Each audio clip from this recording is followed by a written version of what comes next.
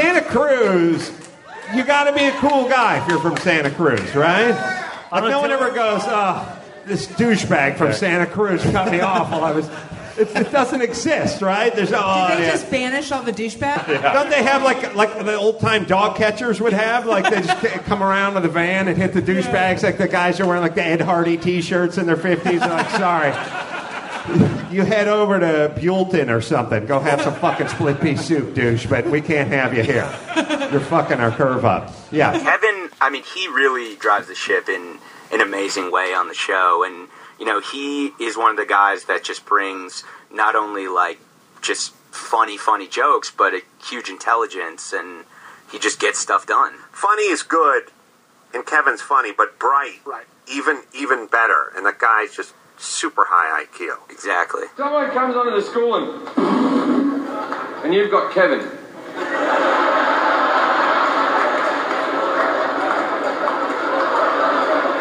Now, I'm sure Kevin's shit hot at Call of Duty, but it might not fucking cut it, ladies and gentlemen. Hey, Kevin, you might want to put on a gas mask around 7:45 a.m. You know what I'm saying?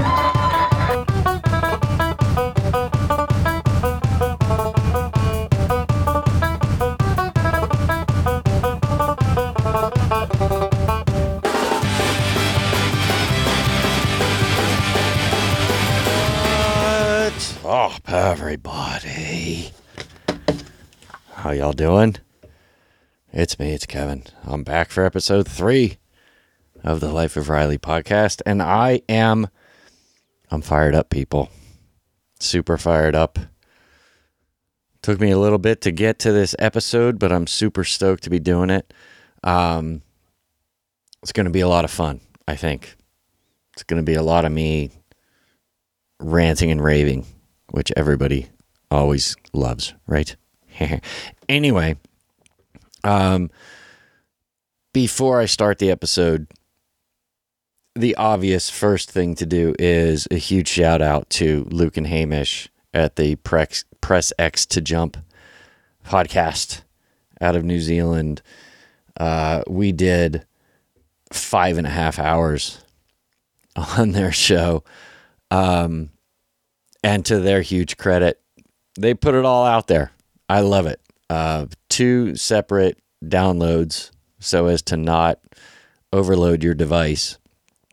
But if you check them out at their website or SoundCloud or iTunes or anything, you can check out the massive episode that we did.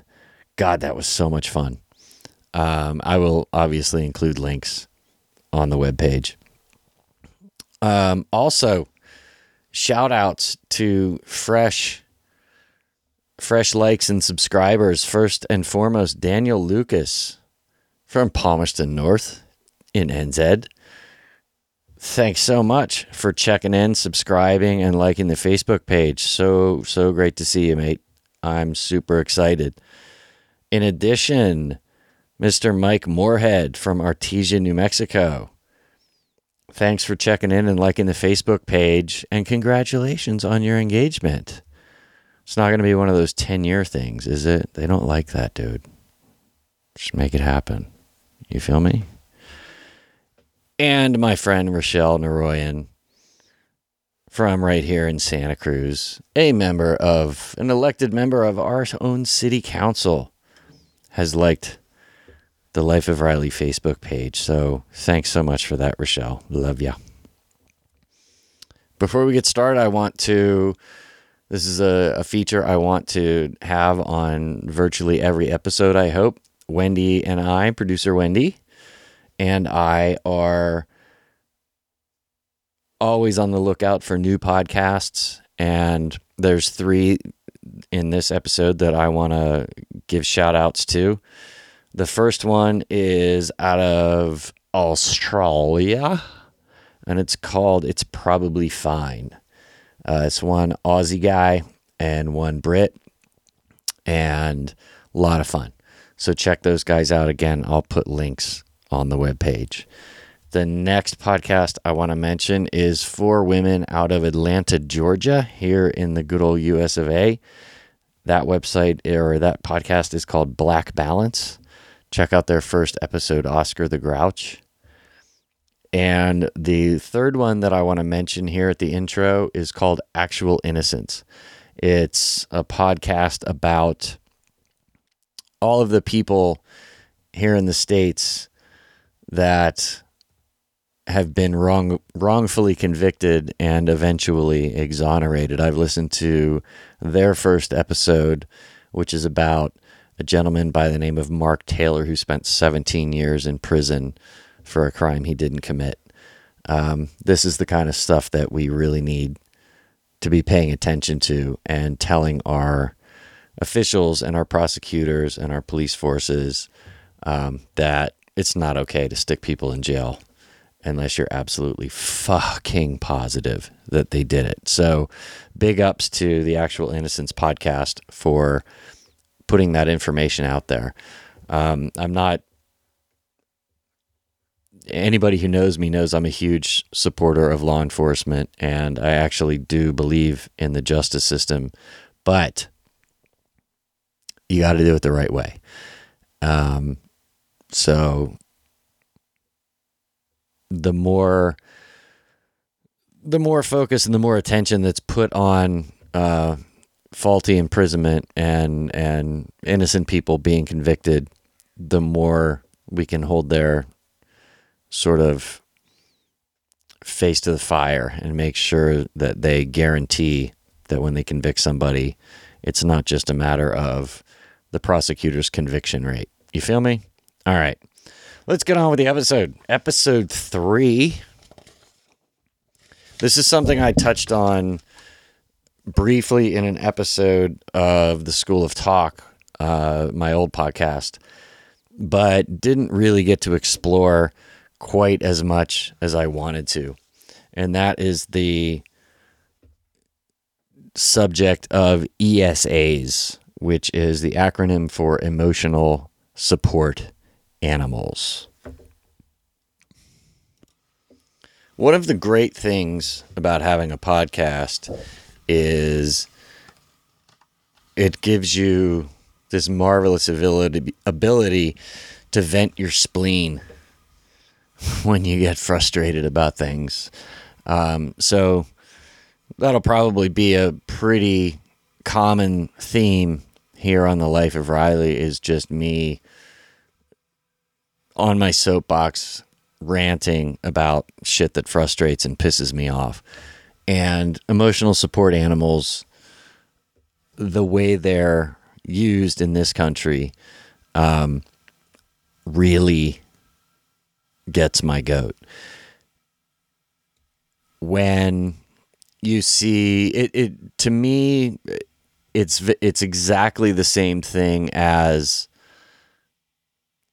perfectly able-bodied people using handicap placards to be able to park in the handicap spaces close to the door of, a business.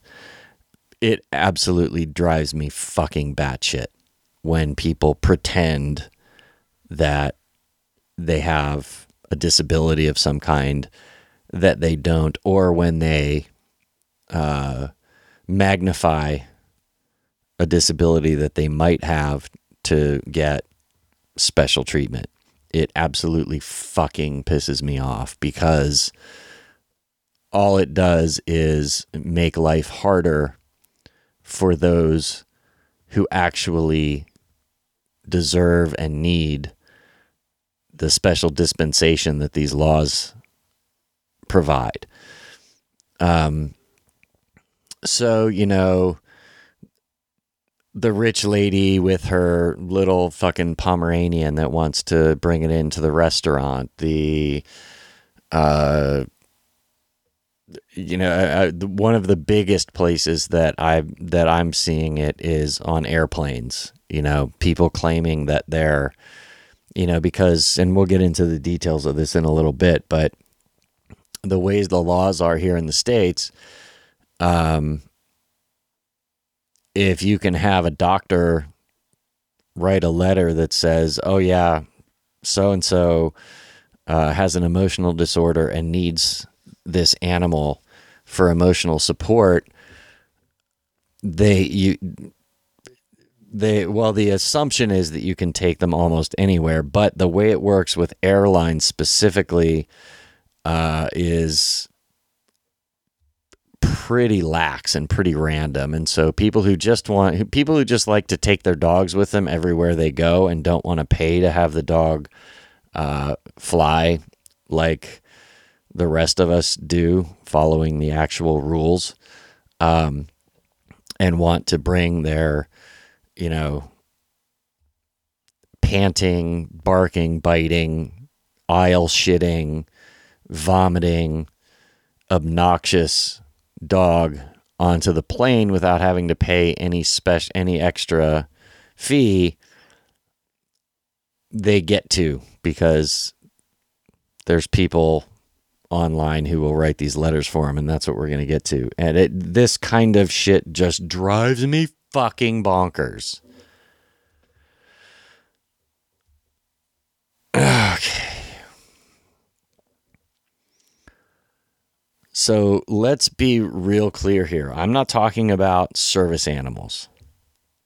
The difference between a service animal and an emotional support animal is virtually night and day.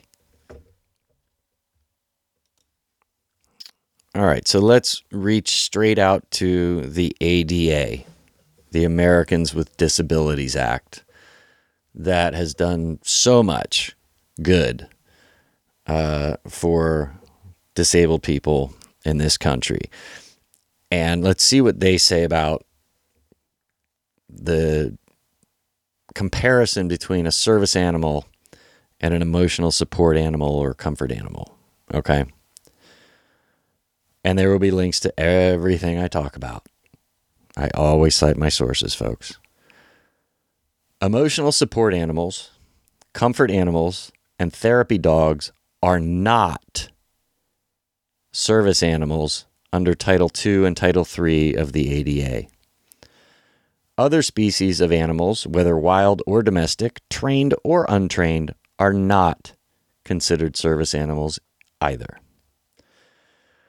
The work or tasks performed by a service animal must be directly related to the individual's disability. It does not matter if a person has a note from a doctor that states that the person has a disability and needs to have the animal for emotional support. A doctor's letter does not turn an animal into a service animal. Examples of animals that fit the ADA's definition of service animal, because they have been specifically trained to perform a task for the person with a disability. Guide dog or seeing eye dog, is a carefully trained dog that serves as a travel tool for persons who have severe visual impairments or are blind. A hearing or signal dog is a dog that has been trained to alert a person who has a significant hearing loss or is deaf when a sound occurs, such as a knock on the door.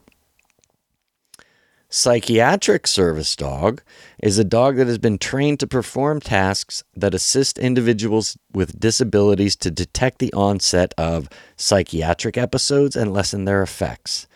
Tasks performed by psychiatric service animals may include reminding the handler to take medicine, providing safety checks or room searches, or turning on lights for persons with post-traumatic stress disorder, interrupting self-mutilation by persons with dissociative identity disorders, and keeping disoriented individuals from danger.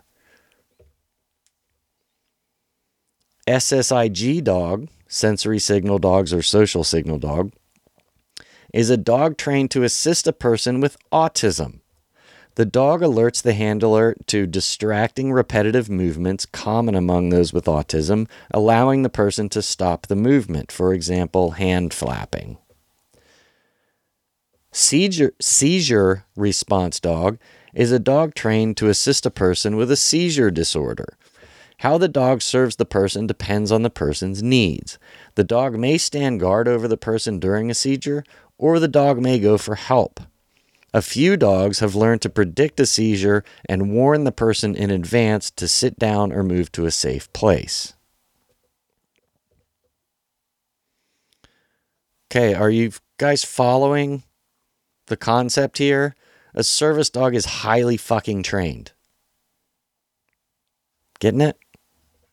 All right. Under Title II and III of the ADA, service animals are limited to dogs. However, entities must make reasonable modifications in policies to allow individuals with disabilities to use miniature horses if they have been individually trained to do work or perform tasks for individuals with disabilities. So as far as the ADA is concerned, service animals are dogs, but can also sometimes be miniature horses as long as they are similarly trained to serve the person's disability. Still speaking from the ADA here, while emotional support animals or comfort animals are often used as part of a medical treatment plan as therapy animals, they are not considered service animals under the ADA.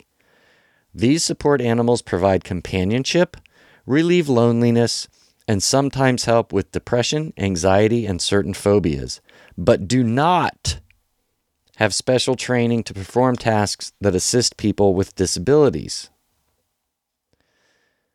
Even though some states have laws defining therapy animals, these animals are not limited to working with people with disabilities and therefore are not covered by federal laws protecting the use of service animals. Therapy animals provide people with therapeutic contact, usually in a clinical setting, to improve their physical, social, emotional, and/or cognitive functioning. So, I mean, that's all pretty straightforward, right? A service animal is an animal, usually a dog, that is specifically trained, usually for many years, in order to assist someone who has a very specific disability. These are highly trained animals. An emotional service animal is something cuddly that makes you feel better. And I'm not discounting the power of having a companion animal, especially if you're someone who has anxiety, who has panic disorder. There are so many ways in which having a companion animal can be beneficial. But to equate the two and to say that a companion animal who just makes your life more comfortable is equitable to a highly trained service animal is just bullshit.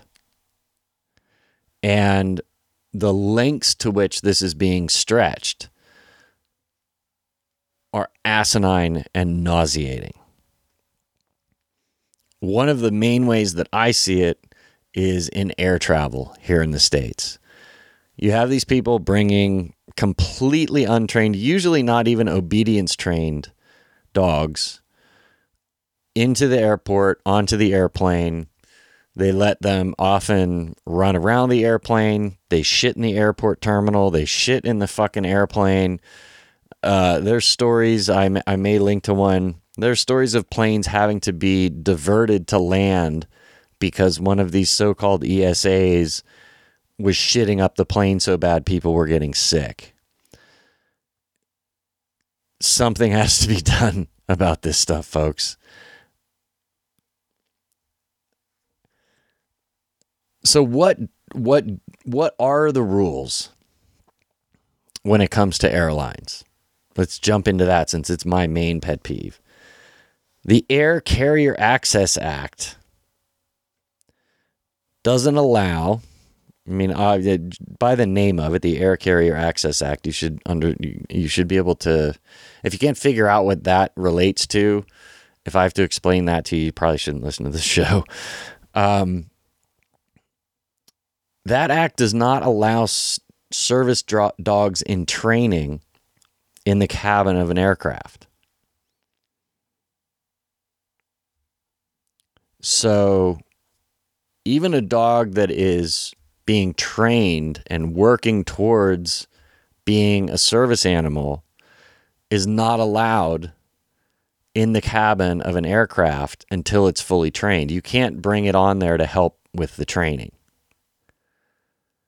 Yet, you can bring an ESA, which by definition is not trained in any way, into the cabin of an aircraft. That makes no fucking sense, people.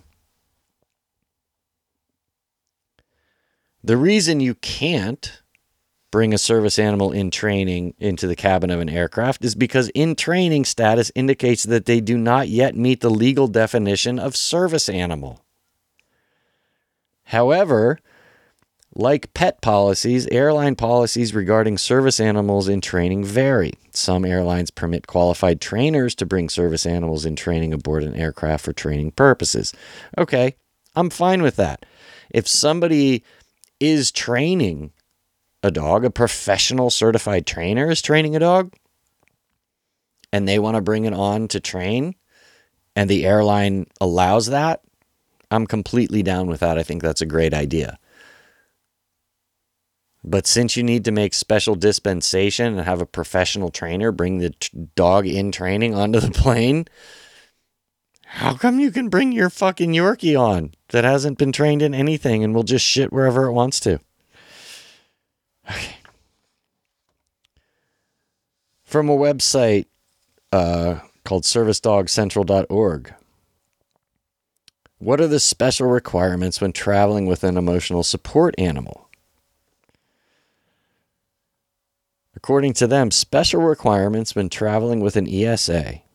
Special documentation cannot generally be required of a person traveling with a service animal unless the carrier has reason to doubt the animal is a service animal after first speaking with the handler, possibly asking what tasks the animal is trained to perform. Makes sense, right? Somebody shows up, claims that their animal is a service animal. The airline can say, well, what is this animal trained to do?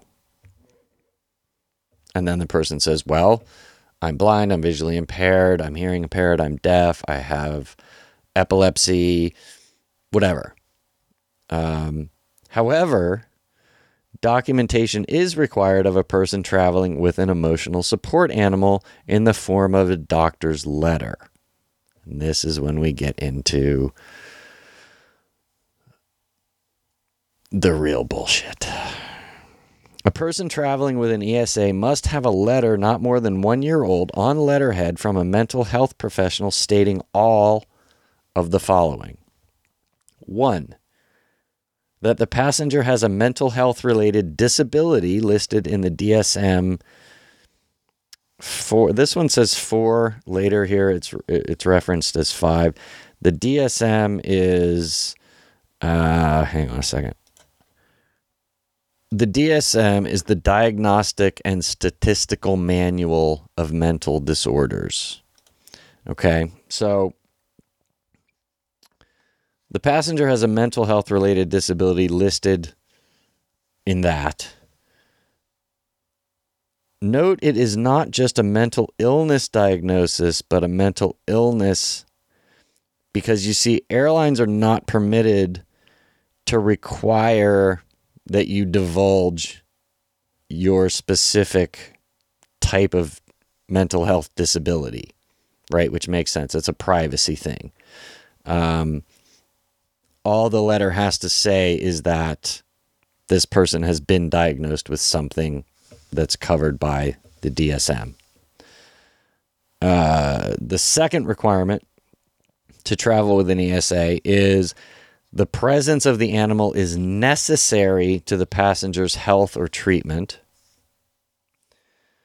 The third thing is that the individual writing the letter is a licensed medical health professional and that the passenger is under his or her care.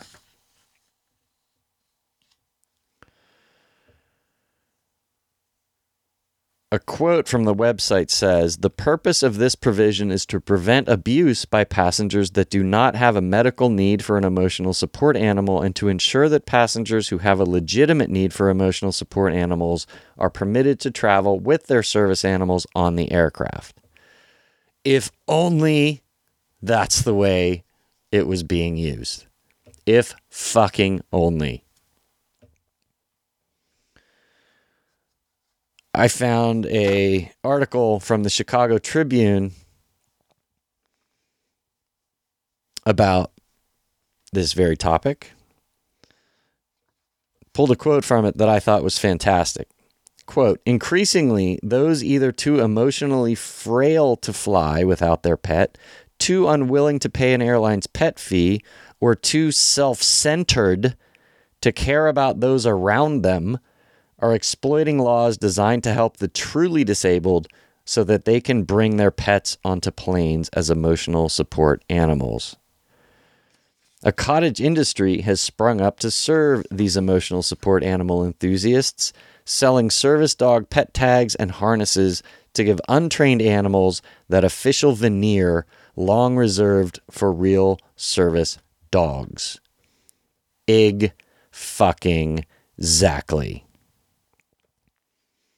This self-indulgent trend is making things harder for the trained service dogs that help the truly disabled, according to Paul Mundell of Canine Companions for Independence, a nonprofit that trains service dogs for years before bequeathing them to those who really need them. Any pet bedecked in a service vest as they use a restaurant floor as a bathroom, howl in a coach cabin, or nip at passers-by give a bad name to the legitimate, well-behaved, vest-wearing dogs with important jobs to do, Mundell said. And that's a huge part of my problem with this growing ESA trend is the more assholes we have taking their untrained, uncivilized dogs into businesses, restaurants, museums, airplanes, train carriages, taxi cabs, buses. To think of any public place where these narcissistic fucks are forcing their untrained pets upon us. All it does is, I wish that we lived in a world where people could just look at those people and go, wow, you're an asshole, get out of here with your dog. But one of the side effects of it is if one of these assholes brings their untrained dog into a business, say a restaurant or a hotel lobby, and that dog misbehaves in some way. I mean, a minor way would be urinating or defecating in a public space, right? I mean, that's fucked up, but it's not that massive. But these dogs have been known to bite people, nip at people, even attack legitimate service dogs. And all that does is potentially, because the business owner is worried about liability and lawsuits, right? So if the business owner isn't educated in the difference between a service dog and an ESA, and an ESA comes in and bites somebody, then that's gonna become an issue for the legitimate service dogs. And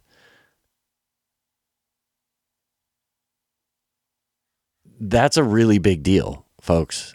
That, just because you can't be without Fluffy for a couple of hours, and I don't have is not enough reason to negatively impact someone's business, Colorado, other people's lives, passed a law more difficult for the truly disabled of an assistance animal a Class 2 petty offense, which makes Colorado one of 17 states with laws prohibiting people from claiming that untrained animals are assistant animals. That should be all 50 states. Okay. That should be illegal. On a related note, some states also prohibit people from falsely claiming they have disabilities. That should also be all 50 fucking states. Unfortunately, when people bring their untrained pets out to places at which only assistance dogs have legal access, it often results in pets acting aggressively towards legitimate assistance dogs or acting inappropriately in public. This is what I was just speaking to, right? Sometimes business owners then discriminate against legitimate assistance dogs after experiencing negative situations with untrained pets in their establishments. And let's be clear here. A poorly behaved actual service dog can be removed. You can't, if you have a legitimate service animal and it behaves badly in an establishment, you can be forced to leave.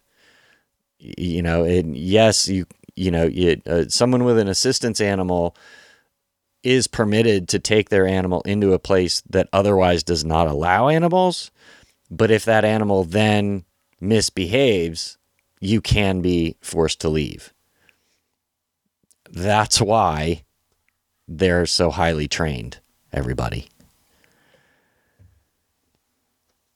So there's a website you should all check out. I'm not going to give them any more time on here rather than just to say, check out the link that I post and see how fucking nauseating it is. It's called esaregistration.org.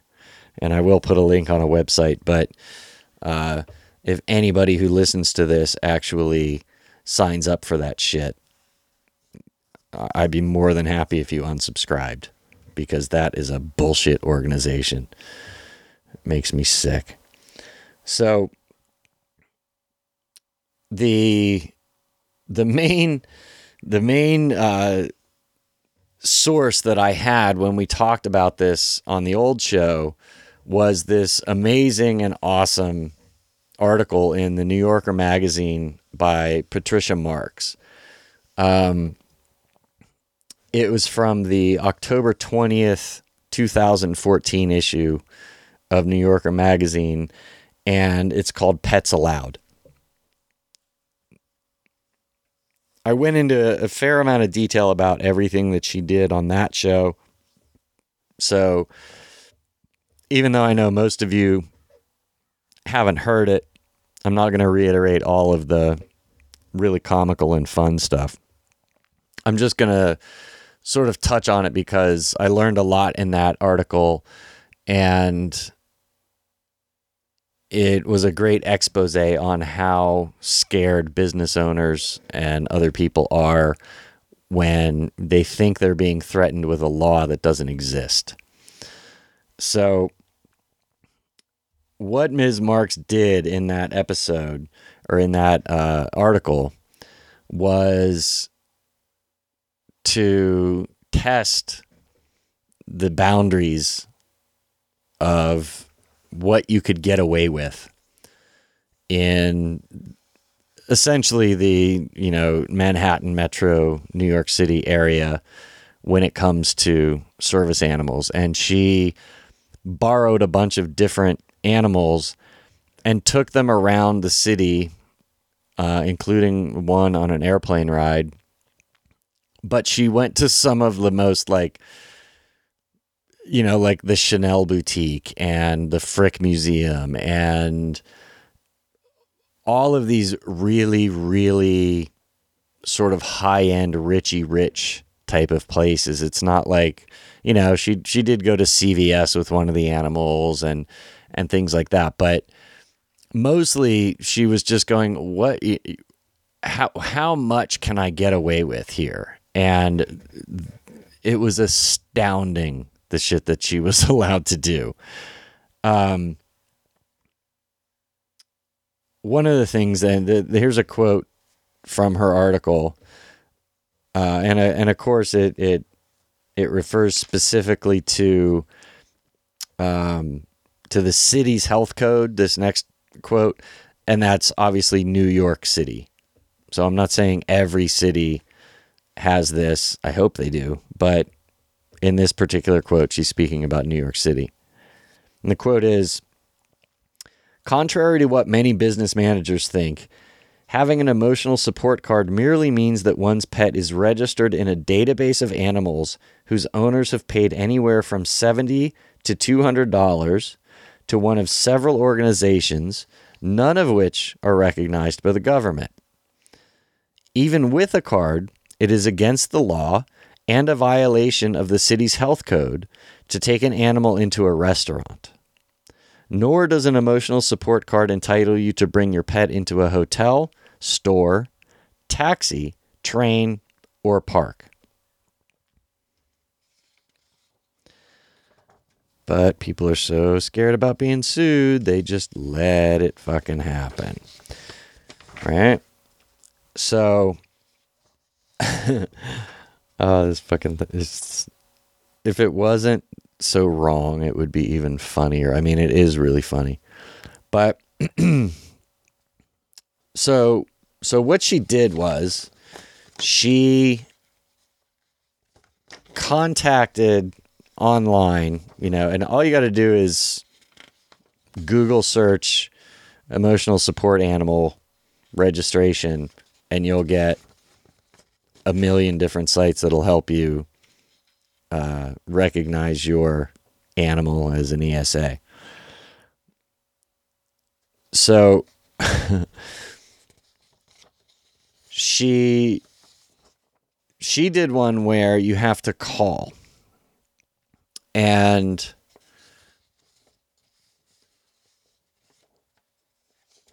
I'm just trying to find it here in my notes. So here's how she got her quote unquote diagnosis. She called, she found this site, ESA Registration of America, which is, I'm pretty sure, the site that I just cited as being so nauseating. She's in New York, remember? She says, I found a clinical social worker in California who, at a cost of $140, agreed to evaluate me over the phone to discuss the role of Augustus, the snake, in my life. To prepare for the session, I concocted a harrowing backstory. When I was 6, I fell into a pond and almost drowned. There was a snake in the water that I grabbed onto just before I was rescued by my father, and ever since, I'd found comfort in scaly vertebrates. So this was the backstory that she had concocted, right? So she calls this therapist, and the therapist says, now, let's talk about your problems.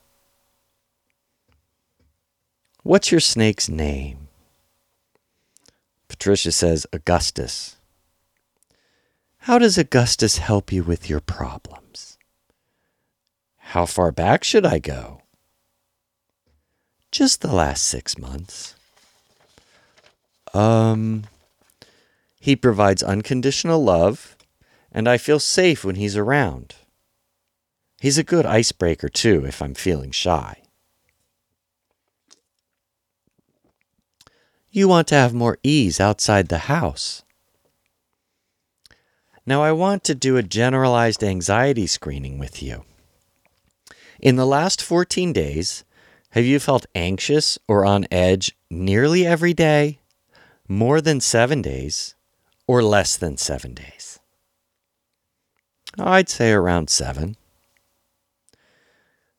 Using the same parameters, she asked Patricia to rate her worrying, trouble relaxing, ability to sit still, irritability, and dread that something awful might happen. The next day, Patricia received the following email. Hi, Patricia. It was my pleasure to speak to you today. Attached is your ESA letter. Enjoy the benefits of having your ESA with you more now. All the best. And here's the letter that she received for $140 from this therapist based on that conversation that I just read to you. To whom it may concern, regarding Patricia Marks. Ms. Marks has been evaluated for and diagnosed with a mental health disorder as defined in the DSM-5. Her psychological condition affects daily life activities, ability to cope, and maintenance of psychological stability. It also can influence her physical status. Ms. Marks has a turtle that provides significant emotional support and ameliorates the severity of symptoms that affect her daily ability to fulfill her responsibilities and goals. Without the companionship, support, and caretaking activities of her turtle, her mental health and daily living activities are compromised.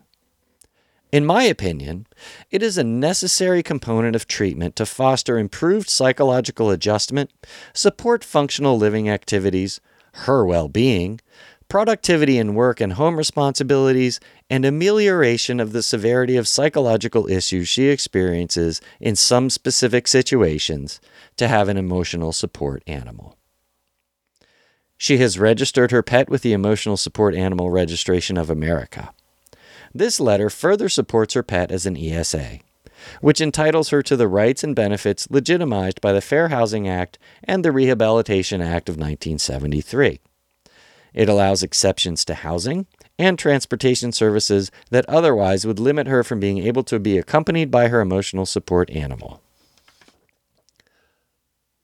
Holy fucking shitballs, people.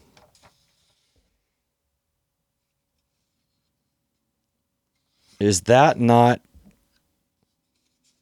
the hugest pile of fuck dung you've ever heard? And just, in case actually talking to somebody on the phone is too much trouble, you can actually go, there's a website where you can go and just fill out a 74-question exam. And then within 2 days, they'll send you the necessary paperwork for just under $200. So here's what Ms. Marks did, which I think is just so fucking genius. She took that same letter, which I know I said snake and then I read turtle in the letter. Well, she had the snake story, but she had all these different animals that she was going to use, and that's why there's that difference. What she did is there's 5 different animals that she used, and she took that letter and,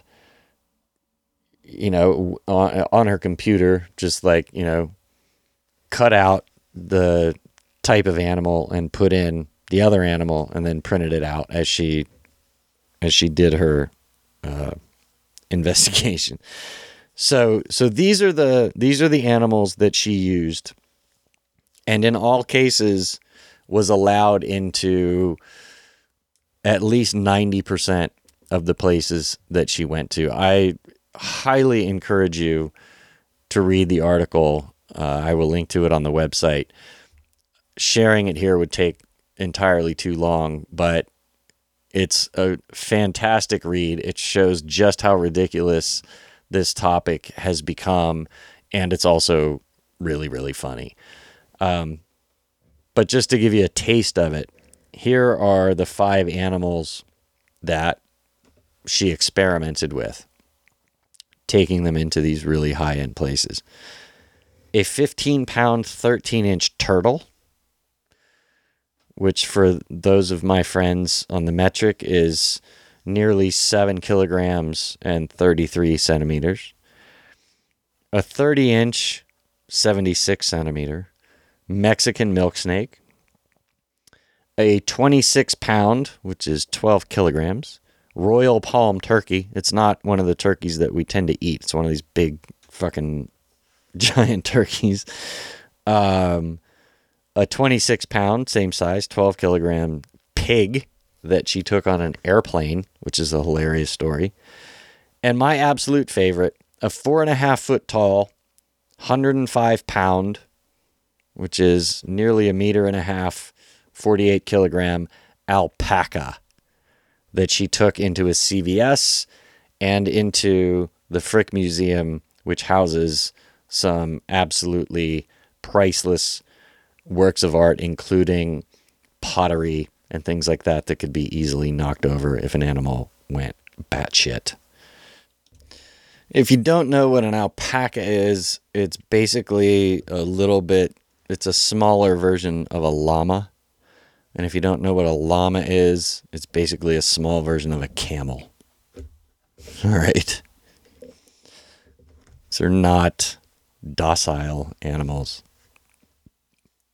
So why does this piss me off so bad? Why does this drive me up the proverbial wall? Well, there's a lot of reasons. One is the narcissism, the selfishness, I'm the only person that matters. Then there's also the part that I've already mentioned, that it minimizes the importance of actual service animals to those who really, really need them to be able to live, to be able to live a life that is even remotely comparable to that of those of us that are able-bodied. But for me, there's an additional aspect, because I do suffer from high anxiety, panic attacks, what Adam Carolla sometimes refers to, or often refers to, as hypervigilance. There's every bit of evidence shy of an actual diagnosis that I'm on the autism spectrum. And getting on an airplane does spike my anxiety. It's not that I'm afraid to fly. It's the confined area. It's the huge amounts of people that I don't know. It's the utter, I can't even say disrespect, but just like the guy in front of you that just slams his chair back with no warning, or when he stands up, he has to push back on the back of his chair, or the guy behind you that uses your chair to help him stand up. It's just the pure inconsiderateness, if that's a word, of people on airplanes. I need this overhead bin, but that's the one over my seat. Yeah, I don't care. I need the one closer to the front so I can grab it on my way out. But then I have to walk backwards to get, I'm not afraid to fly. I actually like flying. But it's the people, the hundreds of assholes on the plane. And I also love animals, especially dogs, and have been involved in obedience training many dogs starting when I was 6 or 7 years old. And for me, taking an untrained dog onto an airplane for a 5-hour flight would only ramp up my anxiety. It would spike my anxiety. I would be so fucking worried that this dog was going to do something, was going to freak out, was going to hyperventilate, was going to have some sort of reaction that would damage itself, let alone whether its nerves would give it digestive problems, or its fear would make it start snapping at people. Or it would never fucking occur to me to take an untrained dog into that confined of an area with that many irresponsible, disrespectful people. It's unfair to the dog, and that would freak me out. So to me, that is just further evidence that this is pure narcissism. This is just, I want my dog.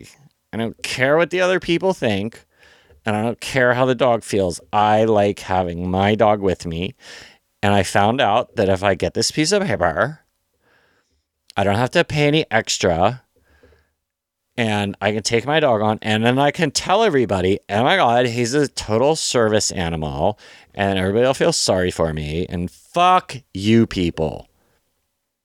There's a great scene in Adam Carolla's movie, Road Hard, where that addresses this exact situation.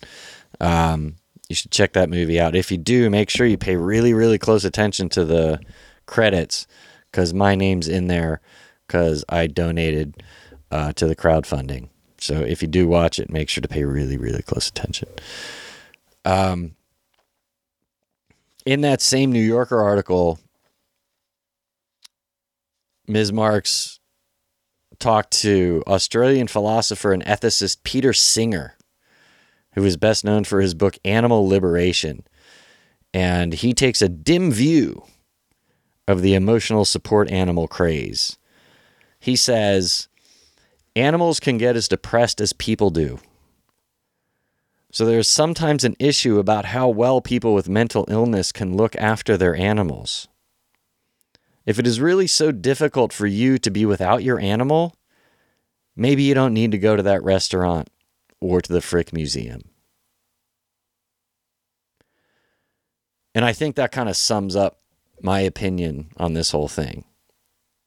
If you can't be in public without disrupting everybody else's lives,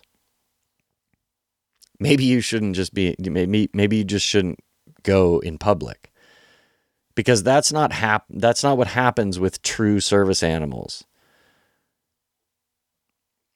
Anybody who's listened to previous episodes knows that I managed a restaurant for a period of time. I also have had people in my life who were blind, who had seeing eye dogs. And true service dogs are the best behaved pets on the fucking planet. They walk into a restaurant, they lay down under the table. You know, on occasion, they might have their tail sticking out a little bit. But you know what?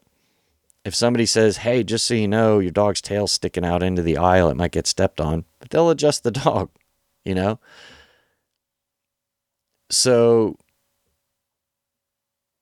to put these untrained animals on par with actual service animals is, it's just bullshit. And it's, look at me. It's, you know, and now the more and more that it's going, especially on airplanes, anybody who flies domestically in the US has had to have noticed this shit. It's, you know, I mean, we're having planes diverted because of dogs shitting in the aisle. We're having dogs, nervous dogs, shitting at the TSA checkpoint, you know, and the person with the dog, you know, gets to move on while everybody else has to sit there and deal with the reek of their dog's nervous stomach diarrhea. You know, I'm not blaming the dog, I'm blaming the asshole. And I really wish something could, you know, I don't even know that I wish the laws need to be changed, because when you look through the laws, for people who are legitimately applying these laws, because I haven't gone in a whole lot with the Fair Housing Act and things like that, but with so many things, especially in areas like here where I live in Santa Cruz, where no landlord will let you have a pet, people have, you know, illegally and in bad faith used the Fair Housing Act, claimed their dog to be an emotional support animal, and then the dog trashes the place, and then the landlord goes, well, let me look into whether I actually have to let people do this. And not in all cases do they have to. So the only thing that people like this do with these phony ESAs is make life harder for everybody around them on every level of life. people who actually need emotional support animals, people who actually need service animals, landlords who might be willing to rent to pet owners, if not for the way somebody with an ESA treated their property. Because when you look into the way some of the laws are written, there are these, you know, like some of the Fair Housing Act and things like that. It's like there's provisions in there that the person with the disability doesn't have to clean up after their dog and things like that. And if you read it, it clearly means that if there is an incident of some kind and something happens, you can't force the mentally ill or unstable person who is now possibly on their way to the hospital to clean up whatever mess their dog made. But it's not worded properly, so these people can just let their dog shit everywhere in the common areas of an apartment building or something, and then go, hey, it says right here in the Fair Housing Act I don't have to clean up after my dog. And it's these kind of abuses, just like I said at the beginning, the able-bodied people who use the handicap placards to be able to park closer to the door. The only way, and I'm not the first person to say this, Adam Carolla says it, Bill Burr says it, lots of other people who have a much louder voice than I do have been saying it for years. I think the way to combat this is shaming. I think we need to start calling these people out on their bullshit in public. Put them on blast. Put them on Instagram, on Facebook, on YouTube, everywhere. If you're in a public place, there is no presumption of privacy. You can videotape or photograph anything that happens. So if you see somebody acting badly with their so-called ESA, fucking record that shit and send it to me. I'll post it. I'll post it in a fucking heartbeat. I'll create a whole YouTube channel based on it. Because I'm getting sick and fucking tired of these assholes.